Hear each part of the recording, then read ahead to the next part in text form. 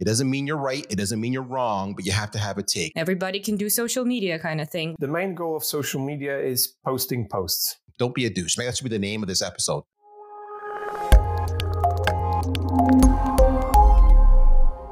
Hey, Anna. Hey, everyone. Hi, everybody, and welcome back to the next episode of Operation Automation. And today we're joined by Darryl, the CMO of AgoraPulse, which I'm sure you've heard of before. But before we're going to talk about Darryl and social media and AgoraPulse and that kind of stuff, we're going to talk about ourselves because that is the main point of today's episode, as you'll find out. Yep. And for me, this episode is something special because I'm not a social media kind of person myself. So, mainly I use YouTube for entertainment and LinkedIn for career or professional purposes. So I've got one question, and this time it's not only a question to you, Anna, but it's actually a question to everyone who is listening to this episode. Like, guys, how do you use your LinkedIn profile? Since I'm the only one who can answer you right now, I'm going to jump in. But guys, if you do want to let us know, we are really interested in it. So please reach out to us in the comments, through our social channels, which are linked in the show notes, through the email, which is podcast@getresponse.com, or you can send us voice messages straight from Anchor. We're really eager to hear what you have to say about it. Now back to us. So how do I use LinkedIn? I got to say, I'm pretty selfish here because for me, LinkedIn generally comes down to anxious job search. And just a quick disclaimer, I'm not thinking about changing careers anytime soon. Instead, when I get anxious, and I'm a pretty anxious person, so a couple of times per day, I want to make sure that my career path is still there, that what I do is still valued, and that the market really cares about the skills and experience that I have to offer. So I jump on LinkedIn, I check for possible openings, and I see that content marketing is still a big deal, which is always nice and heartwarming for me. So I know it's probably not an ideal LinkedIn usage, and I know that the original intent behind the network was probably something greater. And I guess, Irek, you are way better at this huge element of LinkedIn social networking, which is, haha, networking. Yeah, I mean, I'm trying. I'm doing my best. But I think that it's perfectly fine. If you have your profile and you are a bit selfish, as you said, meaning that you actually, try to get out of the platform as much as you can, and you don't actively contribute that much when it comes to content, perhaps that's totally fine, because, even if your profile is relevant, is up to date, you are still you could be easily reached by people who struggle with something. They would like to connect with you meaningfully, right? They would like to ask you or invite to participate in a project. So this is still great. I think that you are contributing a lot. And I found, for example, that LinkedIn is great before offline events. So, for example, next week, I'm going to run workshops on email marketing in Warsaw. But because I, have my LinkedIn network, I could inform people about that, tell them that I'm going to be in Warsaw, and then invite them to take part in the workshops. So this is cool because now basically, people know that there is this opportunity. If they have any questions, they could ask it right away, so they could help me prepare. So, it is wonderful. So definitely networking and tribe, as Darryl puts it, is there, and it's a huge part of it. So this episode is great because Darryl shares a lot of tips or like how to make the most of it. Yeah, and I think that's just it. That's why both LinkedIn and offline events such as workshops or conferences or different kind of meetups work, because you get to meet the specific people that you know are interested in what you have to offer. And at the end of the day, I'd even say this is probably a single most important thing you can do both for your business and your personal brand. You want to find those people who you really connect with, both on the professional and the personal level. Darryl and Eric call it a tribe. You don't have to get into the terminology, but if you want to take one single thing out of this episode, I would say just be authentic. Allow yourself to be a little bit selfish online. Allow yourself to share the thoughts you may not necessarily have the right people to agree with at the moment, because you will find those who do agree with you, those who support you.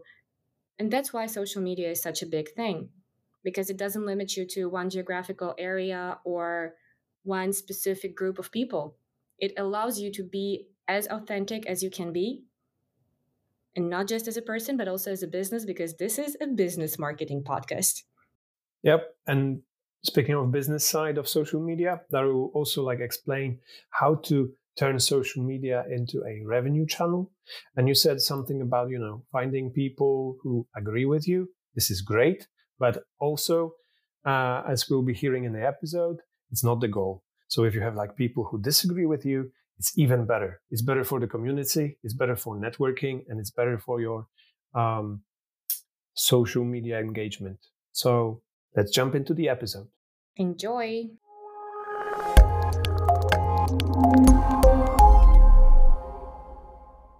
Hey there, my name is Darryl Praill. I'm the Chief Marketing Officer at AgoraPulse. AgoraPulse is the industry's most notable, remarkable, amazing social media management platform. Myself, I'm a social media guy. I'm a revenue guy. I'm a marketer. I've been hired. I've been fired. I've been raising a lot of money. And if you follow me on Twitter, then you'll know I'm opinionated. And that, my friends, is who I am. That is the best introduction we've had. I love it. And before we move into the very important part of talking about social media, business, revenue, growth, all that stuff, we have the most important question of them all. And that is, what is the one thing in life you wish you could automate? Oh, there's so many options with this. But I have an answer. The one thing in life I wish I could automate is the preparation of my dinner, my daily, meal, supper, dinner, call it what you will, so that when I'm done at the office, I walk outside and it's just sitting there waiting, and it's done. It's automated. You have these hoppers for all these different raw ingredients, and it just does its magical thing like on the Jetsons, and then boom, there's a meal. That's what I want. I want to automate that. Make that happen. You'll have my money. I love it. Cool. Yeah, that'd be great. Although I actually enjoy cooking. So if that was automating shopping, that's fine with me. But actually, when it comes to cooking, I pretty much enjoy it. So I can't stand cooking because when I work all day, the last thing I want to do is go be frustrated and stressed out by timing different dishes at different times and different temperatures. I just do not find it relaxing. So, but I get it. So many people do. I totally get it. I mean, I have moods. It really depends. One day a week I can eat a pizza for a week and I'll be very happy with it because I don't have to move a finger. See, we compromise, kind of like what you just said. We move a finger. It's usually on the phone pad to order the food to show up at our house. That's how it works for us. Oh, that's cool.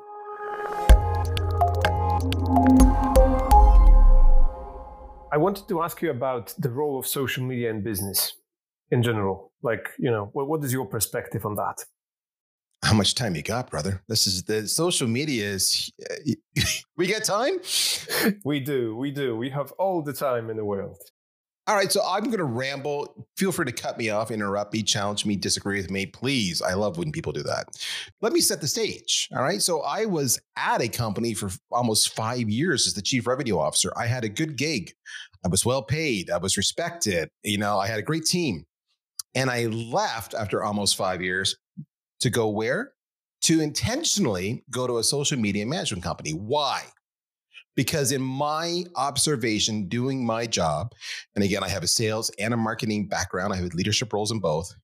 The one commonality that I do not see changing for years and years to come is the prolific use of social media, both in developing new business, as well as developing a personal brand, as well as developing a corporate brand, as well as engaging with your tribe. So just think about what you do all day long. right? You're in community, you're with customers, you're prospecting, you're connecting. It's all social. So if the question is, what's the main goal of social media and business? It's what I just said. All right. So first and foremost, the business person in me would say the main goal of social media and business is to drive revenue. Full stop. Okay. Driving revenue, though, can be done multiple ways. It can be done by developing and finding and developing new customers, as well as supporting existing customers, which will result in either an expansion of the money they're spending with you, or it will result in a reduction of churn because they're loyal to you and are willing to overlook some shortcomings in your offering because of that loyalty. So number one, the role and the goal of social media in business is to drive revenue. Full stop. A second role, though, equally important, is the role of awareness and thought leadership and influence. Because when you look at if you're looking for funding, a lot of your funding is not just based on the revenues you're currently earning, but it's based on the hype, the value around your personal brand. If you're looking to go public, similarly, a big influence is on the value of your personal brand. I could buy Apple stock or I could buy HP stock. They both make computers. Whose brand is bigger? Apple. And they get a higher multiple because of it, right? So that's the secondary role and the first role. That's my long-winded answer.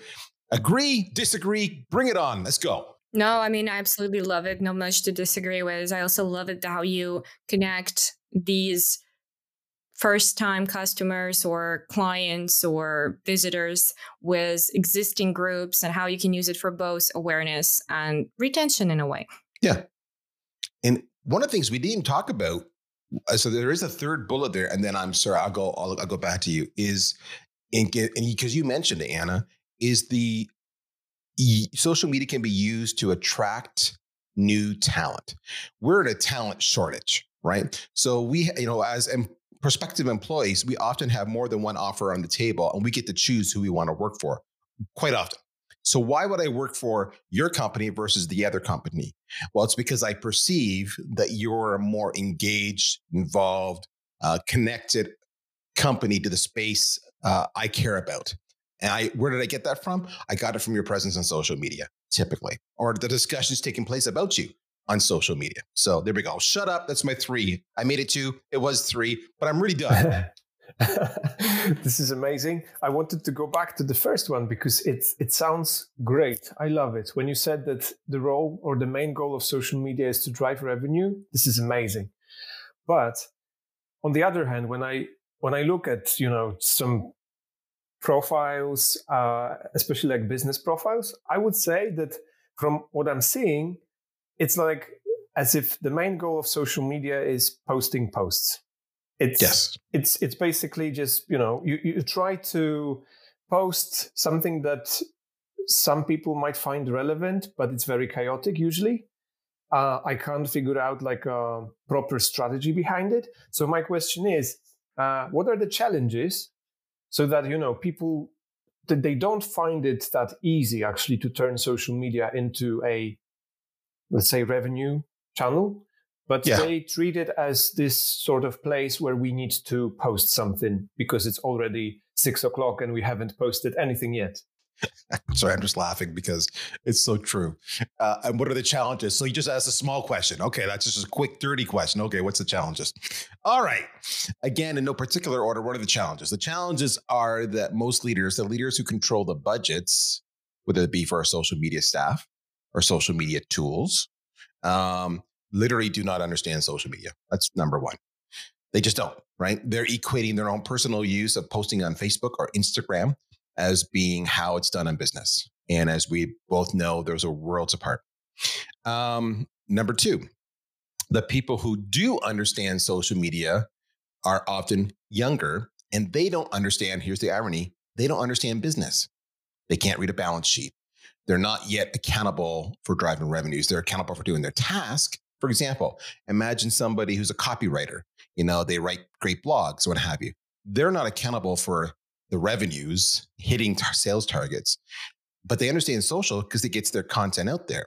So because they don't understand the revenue side, the finance side, they can't educate the people who understand the finance side but don't understand social media. So both sides are to blame here. It's a sandwich, right? Bookends, call it, if you will. So that's the first two things. The next thing is a lot of, and I hammer this on my social media feeds nonstop. So many heads of marketing, VPs of marketing, heads of marketing, CMOs, treat social media like a necessary evil. Your point, it's 6 o'clock. We haven't posted anything. Just go do something, get it out there, right? So when I go into my weekly review meeting with my CEO or with the leadership team, I won't get hammered because they'll see something on the timeline and they'll say, okay, cool, there's something out there. We're not ignoring it. But the reality is they do not treat social media as a measurable channel like they do for other channels like pay-per-click or trade shows. I can measure pay-per-click. I can actually measure it. I can say I spent $50,000 this month and I drove $250,000 of lifetime value. I can totally measure that. I can't do that easily in social media without it being a lot of work. And that's the last part. Why not? Because people are lazy. Because right now it's a lot of work. To truly measure the impact of social media, you need to make every single link, and not everything can be linked. For example, on Instagram, I can't post a link. I can in the comments, but not in the post. So I need to make sure where I can post a link that it's trackable. Make it trackable, I have to create the UTM codes, and then I can track it maybe in Google Analytics or somewhere else. That's a lot of work. It's amazing how many marketers can't even spell UTM, let alone understand it. But if you don't understand UTM codes, you're never going to track it. So ignorance at the top, ignorance at the bottom, and laziness. So those are your reasons why. They're not treating it like a channel.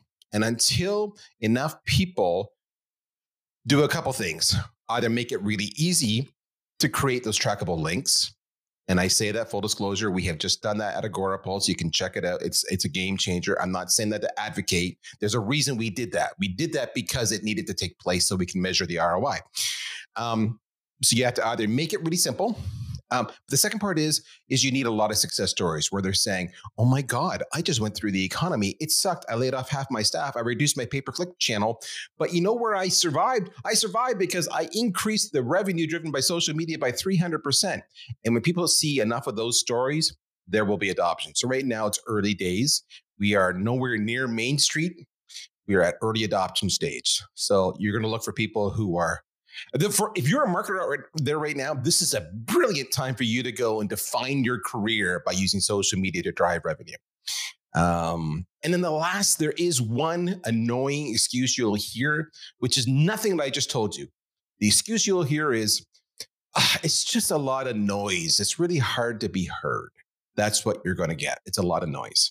All right, those are my answers. What did I miss? Did I get it right? Did I get it wrong? Hit me. Come on. Challenge. Let's go.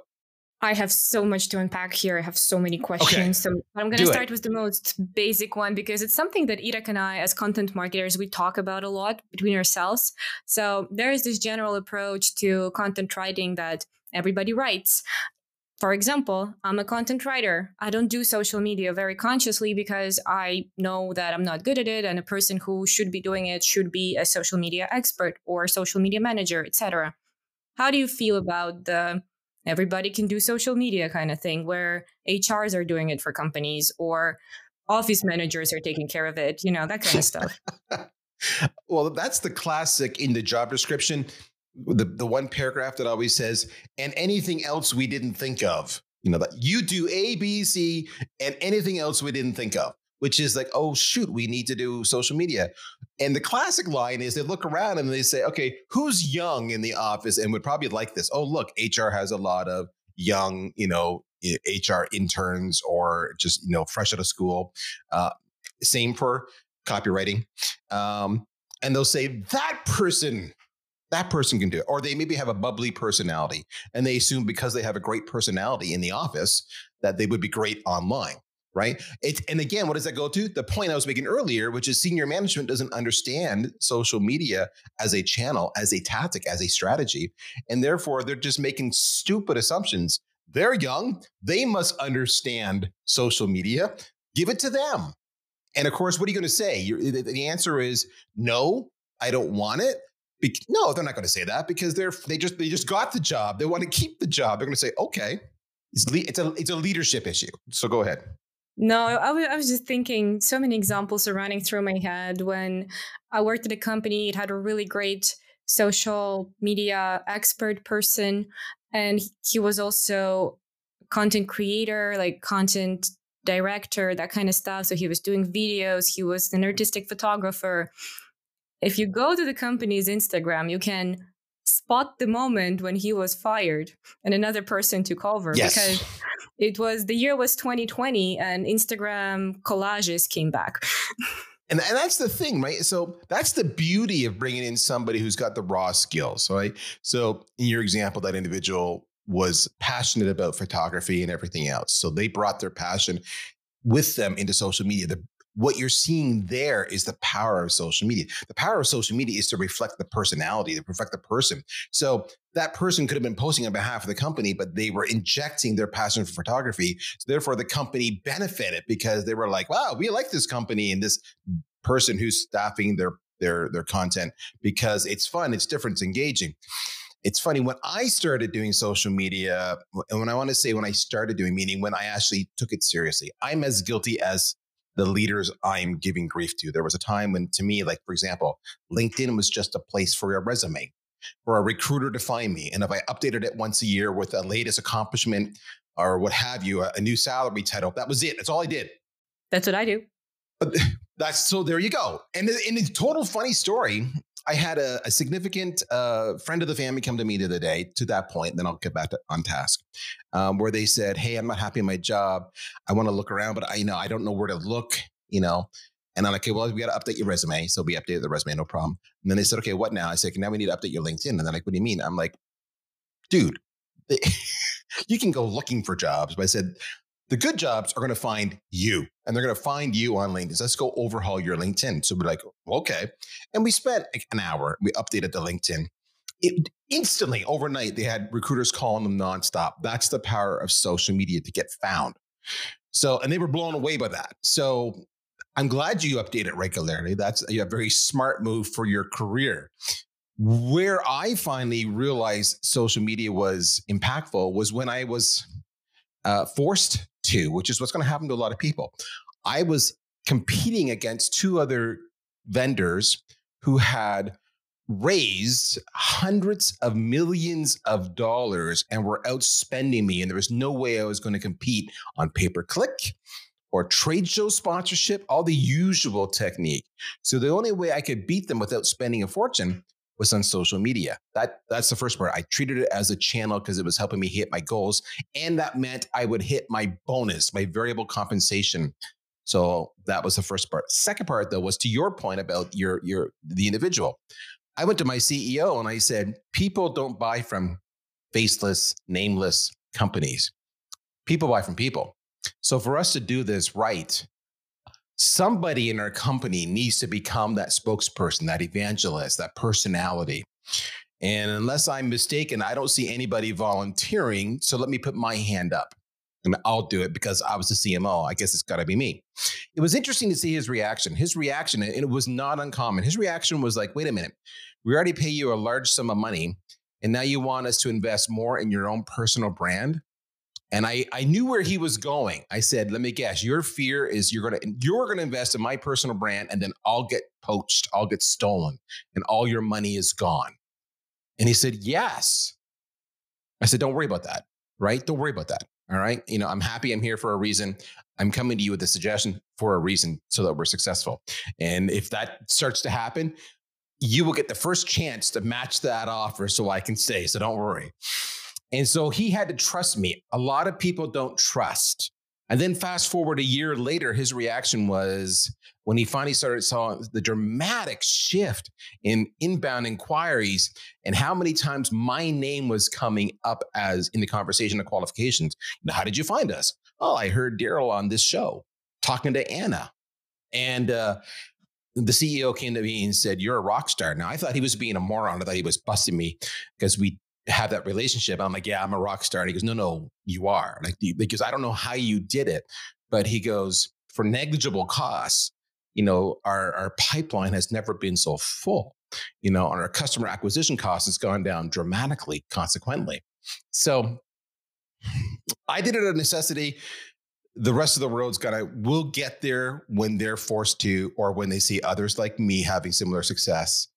I think you're going to see the down economy that we're about to get deep and deep into driving a lot of this behavior personally, because now they're going to have to, because their budgets are going to get cut. Their staff is going to get cut. I mean, you have this amazing little caption there on LinkedIn, which says that you're voted top 3 marketers on LinkedIn. And basically what you just said already provides a very good example of how precisely it helps not just you and AgoraPulse or whatever other companies you've been representing before, but also the people who are searching for you. Because after all, like you said in the beginning, what we do social media for is to get this exposure, to share the influence, and of course, to grow brand awareness. And probably if I followed you, I'm going to follow you right now, by the way. But if I followed you before and I was looking for, social media automation software, I would definitely have AgoraPulse on my Reddit, thanks to your huge online presence and influence that you're spreading. Well, I appreciate that. And, that's nice of you to say that. But, why do I have, any influence I have? Why do I have it? I'll tell you this. It's not because I go up there and say, with every single post, hey, you should go buy AgoraPulse. That's not what I'm out there doing. What I'm out there saying is, who is my tribe? All right. So in this case, because I work for AgoraPulse, I have multiple tribes. I have social media managers. Then I have marketing executives who control the budget. Then I also have RevOps people who are the ones who often say, this is the tech stack choice. So we're going to buy AgoraPulse, or we're going to buy Hootsuite, or we're going to buy Sprout Social, whatever it might be. Those are the tribes with my company. And then I say, who's the tribes with my own personal brand? Well, again, it'd be marketers, but it'll also be sales leaders, because I have a sales background as well. So understanding my tribe, then I make sure the content I'm posting is adding value to those stakeholders. The challenge I have is that I have a big tribe, in the sense of, talking to a VP of sales is going to be a very different piece of content and conversation than talking to a social media manager. So, warning, it's sometimes you just can't be all things to all people. So you need to kind of focus on where your tribe was. So at my last gig, I was really into the sales world. That was where I was head of sales, CRO. It's a sales app, sales tech. So I was all in on that one. Since I've come to AgoraPulse, I've had to give my sales tribe less love so I can give my marketing tribe more love. And it's a constant struggle. But the point I'm making in all of this is that if all of the people that I appeal to, that I target, that I intentionally want to connect with, I'm trying to add value. Right? So, hey, social media managers, are you frustrated that you can't get more money doing business social media? Maybe you're not showing the results in organic social, or, you're not having enough money to do paid social. Let me tell you how to, talk to your CMO to change that. So now I'm actually talking to 2 different people. The CMO is eavesdropping because I've mentioned their name, but I'm actually connecting with us. And the funny part is, at the same time, the VP of sales is over here eavesdropping too, because they want more leads.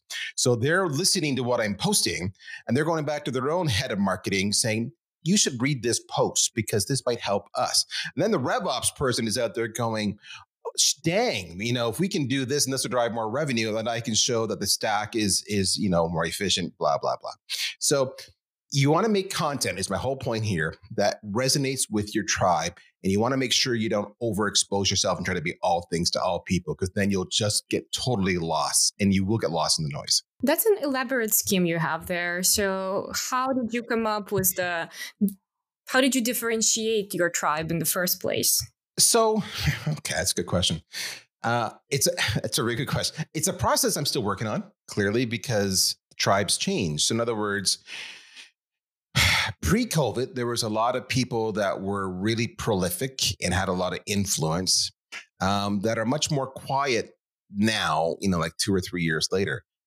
During COVID, people who weren't even on the radar became household names because they mastered how to work from home, and they went all in on social where they didn't before. So all of a sudden, those people had more influence. So how do I master it? Well, I think it's always keeping the best advice to get to anybody is you should spend like 2 to 3 times as much consuming content, if not more, 5 times, 10 times, as you are posting content. And the reason you're consuming the content is because you're trying to do a couple of things. Trying to get a pulse on who are the people who are influencing people's decisions, influencing people's opinions, influencing people's behaviors. And then once you've identified those people, you want to connect with them and you want to comment actively on all of their posts and engage in conversations. So you do so much listening. So you identify them. The second part is you identify the issues that are topical. So for example, a year or two ago, it was really topical to really do a lot of shaming of sales development reps who do crappy email blast with zero personalization and everybody was hammering them. You don't see that happening now because there's been a rebound from the community saying, hey, enough shaming. We understand. We'll fix ourselves. Move on. You're affecting my mental health. So if you're paying attention, you understand the topics that are relevant. The third thing is once you understand the players and you understand what's being talked about, again, to my point, you got to be actively engaged in the conversations more than the posts. Ironically, the algorithms are somewhat gamed that your posts will reach, as many people as you engage with. So if you're not engaging with people, but you're wondering why your posts aren't getting more comments, likes, and shares, it's because you're not, it's not designed to be a bullhorn, a megaphone just for you. It's designed to be a community. So engage more with the community and also your post will get more likes and comments and shares because it'll be seen by more people. A lot of people miss that. The last thing is, and I think this is a really valuable one that a lot of people miss. There's a reason my Twitter handle is opinionated. You have to have a take.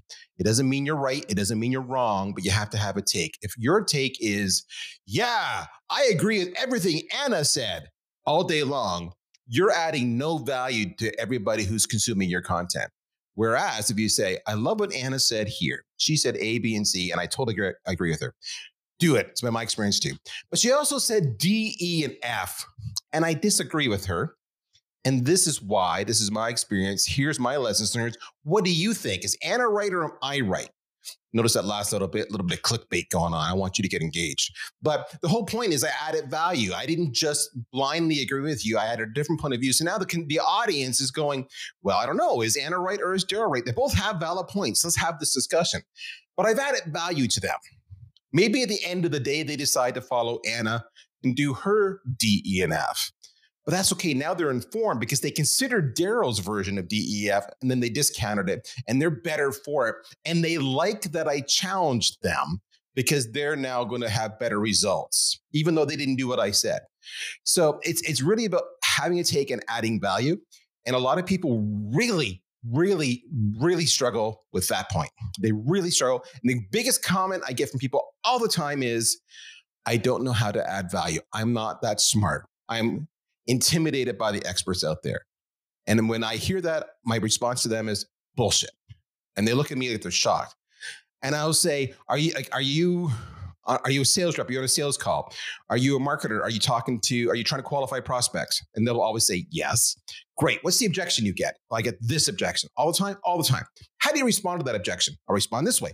Oh, so you're telling me that you know the objection and you know the answer and you can educate them. And they're like, yeah. Okay, you're an expert. Now go share that on social media. And when I say it to them that way, they're like, dang, I never thought of it that way. I'm like, you have so much stuff to share.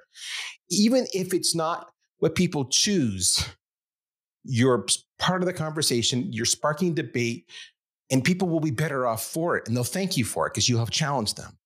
I said, so people just need to have faith in themselves. That's the biggest thing. That's what stops people from being more successful. That's a long-winded rant. I apologize. Cool. But yeah, I totally agree with you. I also, because you've mentioned so many interesting things. So obviously I have so many questions at this point, but I wanted to go back to this idea of leadership, not understanding social media every time. And I can imagine that quite a large group of our listeners are people who are running their own business and they perhaps, they have started with their social media presence, or maybe they are thinking about using social media to drive revenue now when you've said that it's possible. So if you could educate our listeners a bit, like, okay, what arguments, are there so that you understand social media better? But, as a business owner, as a leader, as someone who is responsible for the budget. And then if you could also include this idea of like marketing and sales, because very often, it's like, okay, should we do more marketing or more sales? There are those in content, for example, it's a totally different thing. Like you have content marketing and it's a different breed, and you have social sales enablement, right? And this is also like a different type of content. So what about social media? Can you, as a person who is about to start, can you actually do both marketing and sales? Is it possible to align them, or should you decide, let's do marketing first and then we're gonna switch to sales at some point? How do you do that? Okay. So there's really kind of two questions there. One, if I'm hearing it right, one is, what do I prioritize, sales over marketing? Where do I start? The second I'm hearing you say it is how do I sell to you, Darryl? If you don't necessarily think social media as a CMO is a real strategy, right? How do I convince you of my services to, and get airtime, get you to actually listen, to take my call? So did I get that right? Through social media. Yeah. So let's start with the second part first. How do you sell to me? And then we'll go back to where should you start? Okay, if you want to sell to me, I'm going to tell you, this is marketing 101. And I know 98% of your audience already knows this. However, I'll say it anyway. You need to know your ICP, your ideal customer profile. So am I your ideal customer profile, right? So in other words, my services, I'm an independent consultant. I'm an expert at what I do. I target, I'm making this up, high-tech companies that are SaaS, that are based in North America, that have revenues between $1 and $10 million. That's I'm making that up. That's my sweet spot. I'm going to know everything else. Second part is, based on that, I know at the company that size, there's going to be a head of marketing, likely a head of ops of some sort, and a head of sales. They'll definitely have those three roles. The marketing team is probably going to be somewhat lean, smaller team. So they're going to probably have a hands-on head of marketer. That's what I can assume. Okay, great. So, and I know at that company size, especially if they're SaaS, they've only got a runway of so much, because subscription-based means you're losing money until you get sufficient subscribers to make money. So there's going to be a rush just to get subscribers. And the second thing I know is they're going to keep the churn down low. What I'm telling you, folks, I'm telling you everything related to the persona. The head of marketing he's going to have an urgency to get customers and an urgency to keep churn down low, because if the churn is too much, they're going to go back to the head of marketing and say, get us more leads to backfill all those who left us. Okay, that's the head of marketing's world. That's where you start. You come to me and you would hit, and I remember way back when I talked about most people who are like a social media manager or a content writer, and I use those as examples, don't understand how to read financials. Okay, this is where you need to have a little bit of basic understanding, because me and my role, I'm dealing with financials all the time. I'm dealing with the TLAs, the 3-letter acronyms. I'm dealing with, customer acquisition cost, CAC. I'm dealing with LTV, long-term value, lifetime value. I'm dealing with MRR, the monthly recurring value. I'm dealing with ASP, the average selling price, right? These are acronyms. These are KPIs, key performance indicators, another TLA, that I'm throwing out all the time to measure my success and to be held accountable by my investors and be held accountable to the board and be held accountable to my executive team. That's what I measure against all the time. I do not measure against how many visitors came to my website. Nobody cares. All right. Nor does anybody care about vanity metrics. All right. Likes, comments, and shares, while interesting, do not put food on the table at the end of the day. All right. So I would approach me by saying, the economy is tough. You're likely being tasked with doing more with less. So, but knowing the typical SaaS play, while they may be cutting back your staff and cutting back your budget, they're probably not cutting back your targets. If that's right, would you be interested in knowing how you can dramatically increase an untapped channel, social media, to double, triple, quadruple the lead flow going into the company? And I can guarantee it will be your lowest cost of customer acquisition with minimal effort. right? So if you say something like that, and you're going to have to refine it, you just spoke to all my pain points, because I am dreading every single week when I go to that management meeting and I have to talk about shitty numbers. I hate that conversation. The second thing you need to understand, and this is a really, really, really, really important lesson I'm about to give every single person here.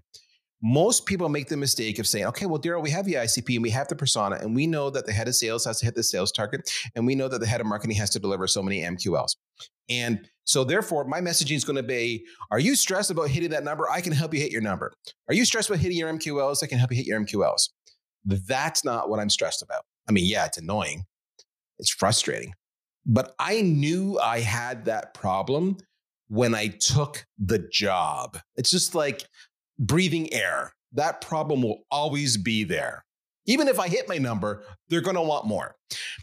What you want to speak to when you're selling me or any other senior leader is, what's the pain they had yesterday?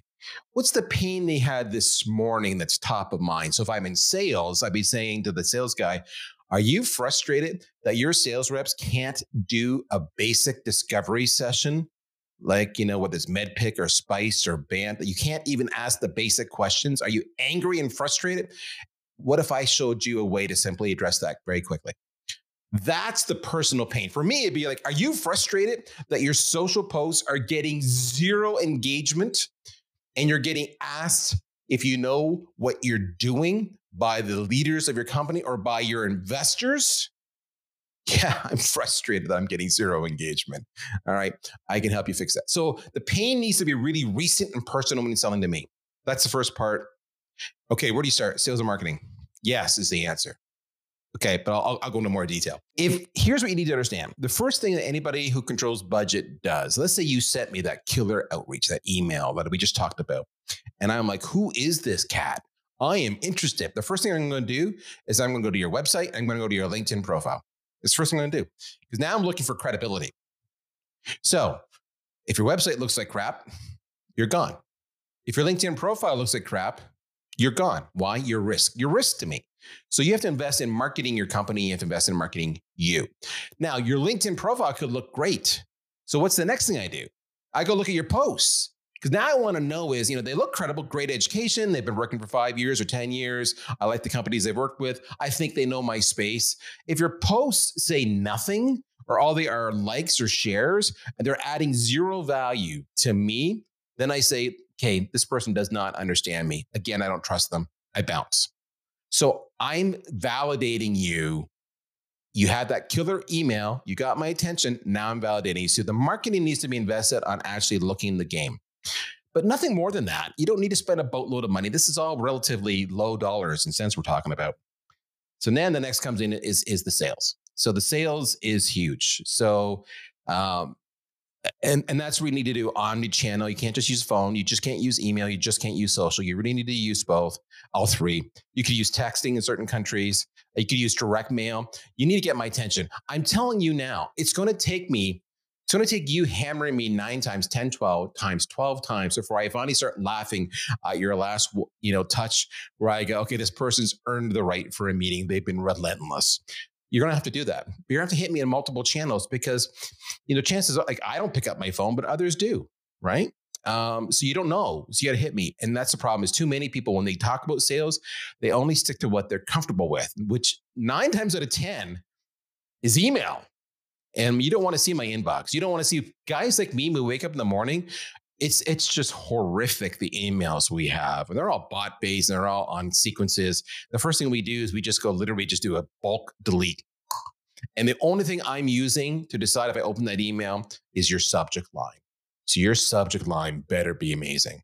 And the second thing I do if I open it because of the subject line is then I look at, do I want to invest 10 seconds of my life reading this or not? So if I have to scroll more than once on my phone, because that's where I start my day is on my phone, you're gone.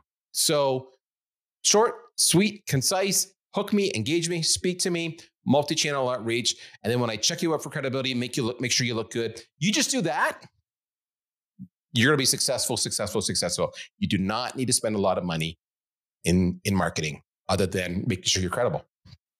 Cool. Agree? Thank you. Disagree? Oh yeah, I agree. I feel that I agree. Still, I wish it was like more popular, but I really like the idea of having a solid website and a solid LinkedIn profile. Like there is a real person standing behind the website. Yes. Because there was a time where actually if you didn't have a website, then you weren't credible. But now website is not enough because everybody might easily just create a nice looking website. But now I totally follow the idea of having both, like the website and the social media presence. I agree with that bit, but let me just quickly hop in here. So I totally agree with that. It's nice to be the person behind the brand, but when you say it is not expensive or you don't necessarily need to invest a lot of money in order to grow yourself and your business on social media, I kind of disagree here because the time is money. And as old fashioned and sticky as it is, that's really true. So if you're going to spend X hours a day growing your LinkedIn presence, it costs. It costs you, it costs the company. You're not going to do it after hours, probably, because if so, then the company should pay you for extra hours, or shouldn't they? So I would say money is a pretty big thing here as well. Well, the question that you guys asked me is, you said a lot of people have their own businesses and they're, where do they start, right? So you're right. If I'm a bigger organization, like let's say I'm 10 million, it's a very different kettle of fish than if I'm, 300,000. All right. And it's a lifestyle business, and maybe it could be more if I just put in more time and more money. So you're 1,000% correct. But this is where people miss the mark. It doesn't have to cost a lot of money. The reason I say it doesn't have to cost a lot of money is it's very simple. Okay. I can itemize it for you. A website does not cost much. I can pay $20 a month in GoDaddy to host a website. I can spend $50 one time to get a template. I can actually hire somebody at Upwork for $500 to do some customizations. I can write the content myself. Boom, I've got a reasonable website. As long as you've thought about the buyer's journey and how they consume content and you have call to actions. So it doesn't have to. So let's be crazy. Costs a couple $1,000 to build an entry-level website that achieves this goal. Done. Social media, that's just your time. Your time is money, but that's just your time, right? That's just your time. So you can actually do a lot of the social media. If you're a solopreneur or you're a startup company, you can do that in the evening because nobody works an 8-hour day. I mean, if you're an entrepreneur, let's be candid about that. And you can do a lot of that in the evening. But let's say you don't want to. Fair enough. Let's go with that. Then it's about time blocking. This says, okay, so I'm going to say a half an hour in the morning and a half an hour in the evening. So we'll say from 8 to 8:30, I'm on LinkedIn. And from 4:30 to 5 or 5 to 5:30, I'm on LinkedIn. Boom. Done, or wherever the social platforms you want to be on, and maybe from 7:30 to 8, I'm just reading the industry news. And if I see an interesting article, I throw that into my social media publishing tool to schedule to do a share and a little commentary later on. And then once a week, I'm going to write a blog post. I'm going to SEM optimize it. So they say it's 4 hours. So over the course of 6 months, that will accumulate. I'll get, 26 blog posts, all SEO optimized. If they're done right, I'll start getting some good inbound traffic. Again, that's time. And then if you look at where's the bulk of your time spent? Let's say you spent 4 hours a day selling, and that leaves you roughly what I've just described, 3 hours a day to do follow-up activities on that sales cycle. That's if I'm a solopreneur. Now that assumes you've got one person doing the selling, which means you assumes you have other people in the company doing the actual implementation or the consulting or whatever you've got. But at that point, the cost I have is for the actual cost of the salary. If you time block correctly and you use enough automation, we opened up by saying, what would you automate? Use enough automation, then you can make this very reasonable. But all things are relative, and I 1,000% agree with you. And you have to value, what do I value more from me personally? Is it my goals and aspirations for this company I'm involved in, or is it my life balance? And if it's your life balance, it's a personal choice, then you understand it's going to take you longer to achieve your goals. And no decision is right or wrong. It's a personal decision. Cool. I really like this perspective. Did you see what she did, folks? Do you see what Anna did? She disagreed with me and she pushed back. And we had a wonderful conversation. Do that on social. I love it. That's what I was trying. That was what I was going for. I got inspired by your speech before. And it should be See, this is the thing. Too many people take disagreements as conflict. It's not. It's debate. It's philosophical discussions. It's, let me understand all sides of the argument, and then I'll make a personal decision. It does not have to be conflict. If you're making it conflict, folks, you should be looking in the mirror. That is my Darrylism for the day. No, I love it. Also, I love this kind of healthy arguing, for the lack of better word. But yeah, there is even a saying that the truth comes from disagreements, basically. That's how you learn new. Yes. I love it. I love it. Cool. And now I have, moving on to another part, I guess we could speak a little bit about how you could actually turn social media into a revenue driving channel. You did mention a couple of really good things already, but how about some more specifics here? To turn social media into a revenue channel, there's different ways, right? So there's the marketing side where you're growing your base and your thought leadership so that people naturally come to you. That would be an inbound exercise. And they share your content. So shared content is inbound, but you'll hear the term dark social, which means dark, meaning you can't attribute it. You can't measure it. You can't say where that lead came from. So if I make a great piece of content and Anna shares it, and then the friend she shared it with shares it, and somebody finally says, yeah, I got this from Susie. And I'm like, who the hell is Susie? What I didn't know is Susie would talk to Billy, talk to Sam, talk to Anna. And that's how it came to be, because that's what we do. We share great stuff that's compelling.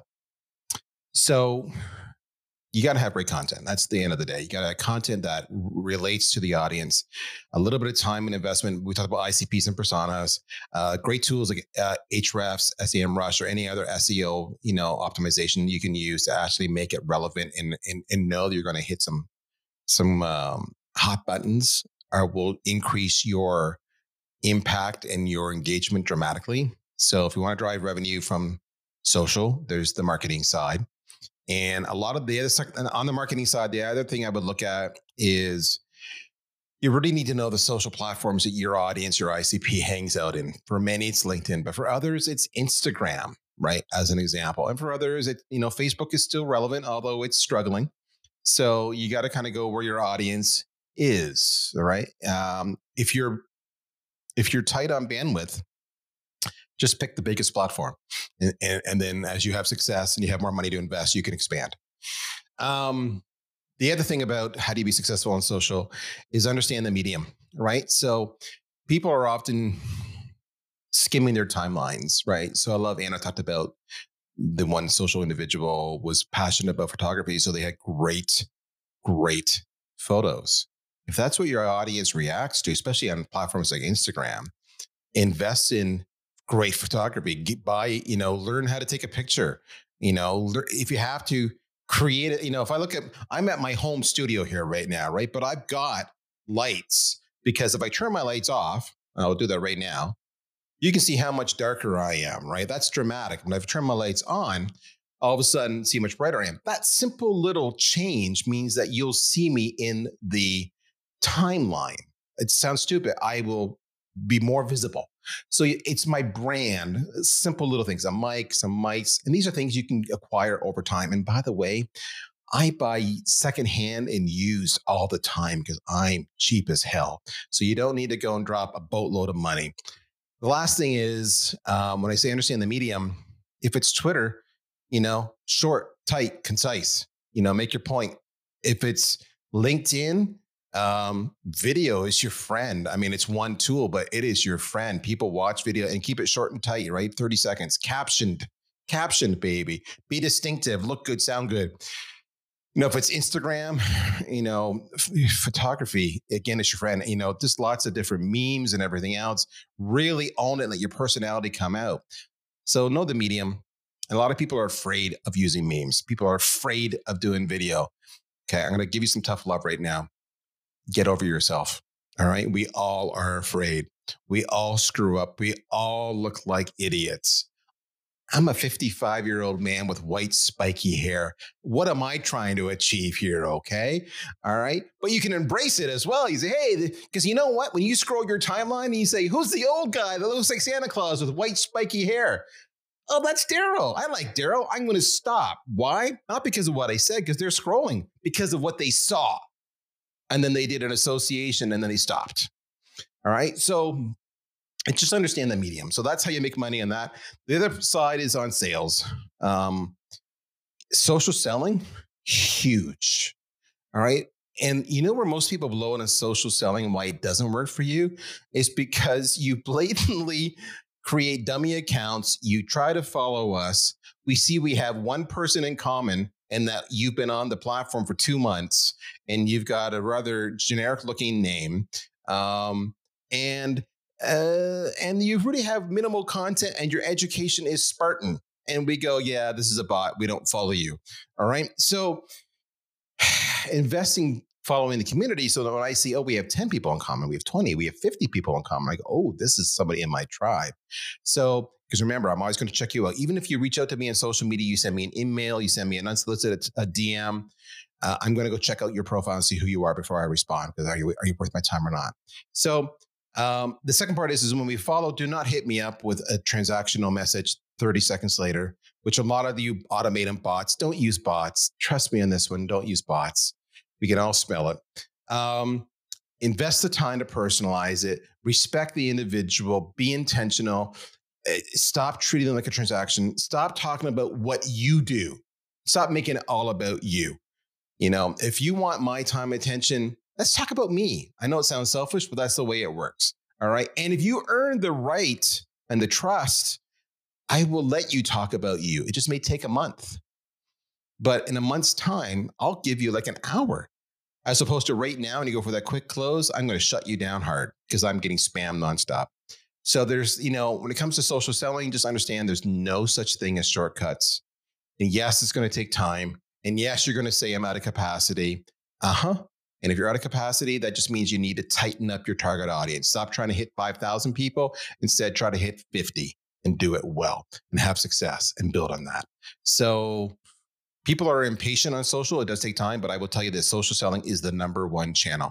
Fulfilling top of funnel, number one. Now, ironically, once you make that connection, it disappears. And then you're back on the phone and email and having live conversations, which is what you want anyway. Now you're truly building rapport. But that's it. Nothing rocket science. It's just put in the hard work. Don't be a douche, and you know, understand who you're trying to sell to. Don't be a douche. Maybe that should be the name of this episode. Don't be a douche. There you go. How not to be a douche better. I like that. There we go. I like it. We've nailed it. Now, agree, disagree. What did I miss? I mean, I like it how it sounds so much because I like that sounds like a perfect closing statement for me. There's things that I want to talk about. I know there's things Irek wants to talk about. I need to digest how well of a closing statement that is. Well, in post-production, you can always move it to the end. So there you go. You're all set. It's all good. The power of editing, folks. There we go. I love it. I wanted to touch upon two things. Sure. One is because when you said about buying secondhand equipment, I thought about our friend Mihao, who was on the podcast, and he's got a wonderful saying, it's cheap, so it must be good. Yeah. So that's the first thing. But then I wanted to ask you about the tribe and about, like, you know, the network, because in email marketing, we have something called list hygiene. And basically It means that you don't want to have 100,000 people on your list. You want to have people who are likely to do business with you on your list. So whether it's 10, 15, 20 million, still you would like to send emails to people who are interested, and then they are obviously more likely to be like engaging with your emails, opening and so on, you know. So does the same rule apply to social media? Because when I checked my LinkedIn account, oh man, I have a great network of people I don't know, mostly because there is a group of people, you know, that I engage with and they interact with me, and this is cool. But I would say that it's not bigger than 50 people. But when you look at the numbers, I have like around a network of 1,000 people, you know. So what should we do with that? Should we cater to this particular audience and be very picky? Should we go after a certain tribe? You know, what is your, let's say, tip here? Like what to do with the tribe or people who don't belong to our tribe, but we are connected to them on LinkedIn? So we're all people and we all like to eavesdrop and listen in to other people's phone calls, so to speak. I mean, tell me you haven't been on a train or a bus and listened to the guy talking on their phone next to you. Of course you have, right? You're like, what's he talking about? So why I bring that up is because you should be talking to your tribe. But if, you have a post here and there that clearly is not targeting your tribe, but it does resonate with some of the other 50 people you talk about that you talk to on a regular basis. People get that you have a life. People go to my Twitter, they'll see me talking about marketing, and then they'll see me bitching about, my favorite hockey team. Well, my hockey team has nothing to do with marketing, but I'm still a hockey fan. And they understand I'm a hockey fan. And what it does is it personalizes and humanizes me. And they're like, oh, look at that. Darryl likes hockey. That's kind of cool. I didn't know that. Maybe next time I'll talk to him, I'll ask him what his favorite team is. Who knows, right? So people understand that. But at the end of the day, you should be talking to your tribe because that's more than anything. Remember, the whole conversation was, what's the main goal of social media in business? So in business, we said it's to drive money. And if it's to drive money, that's your target ICP and your target personas, and that's who you should be talking to. And if you want to really talk to other people, the other 50 people that are perhaps more of a personal nature, very, very different, there's nothing stopping you from creating a second social media account, your work account and your life personal account, and there you go. So you can mix it up is really what I'm saying, and then you have options. The thing I want to come back to, you made a really great point. You said I could have 1,000 followers, but I'm only talking to 50. So this is what I get all the time is I get people saying, I get no engagement, or I just talk to the same people over and over again. I'm not making progress. And I'm saying, nay. Nene is a great, is it John Pinette? It was a great comic. His line was always Nene, meaning, no, that's not true. Let me explain.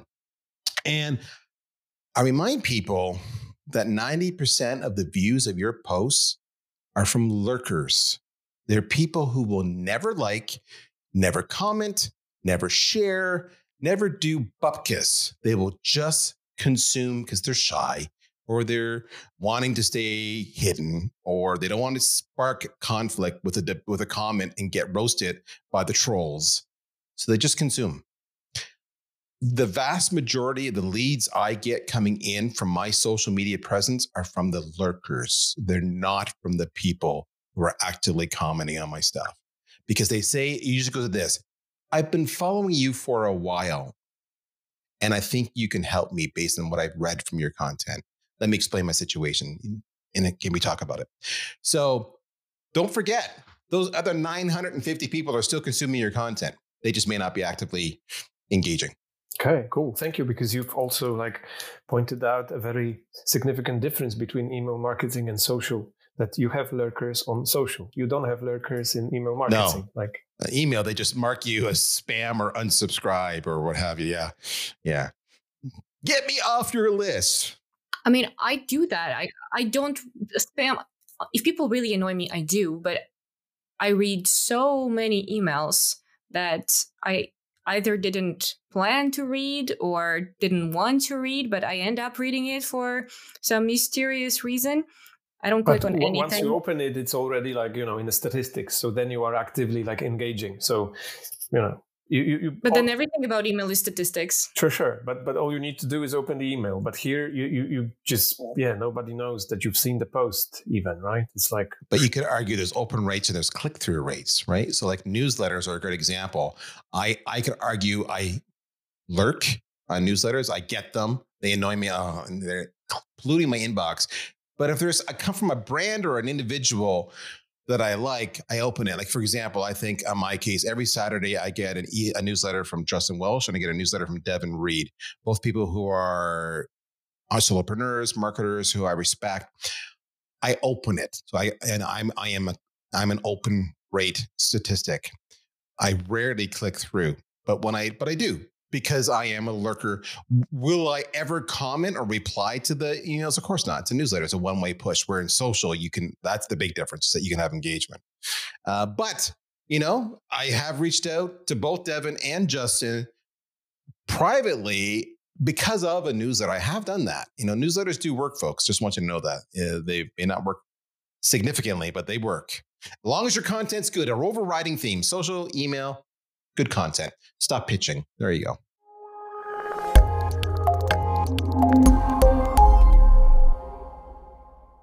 And there you go. Now you know so much more about the fun ways to use social media both for your brand and your personal growth. But you might be wondering at this point, what the hell are we doing talking about social media in the sprint dedicated to tools? And let me stop you right there, because here's the thing. Not all of the super fancy AI tool solutions we'll be talking and covering here are going to be state of the art and something you've never heard of before. Actually, I hope for your sake that you have heard of them before.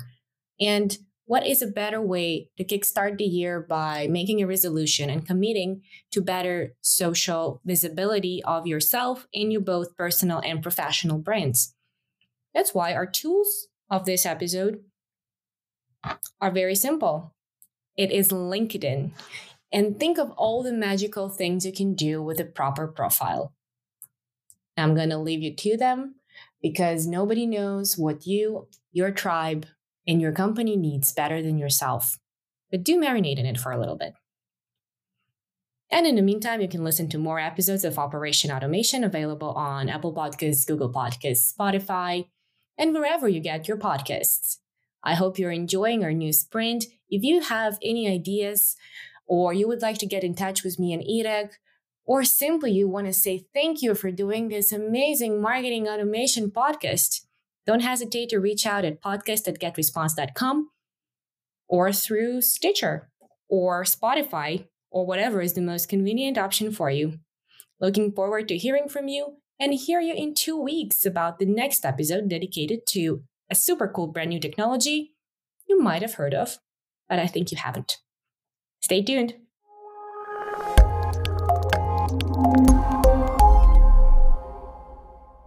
Operation Automation is backed up by GetResponse, the marketing automation platform that's been on the market for over 20 years. Subscribe for more juicy insights. And remember, automate, don't complicate.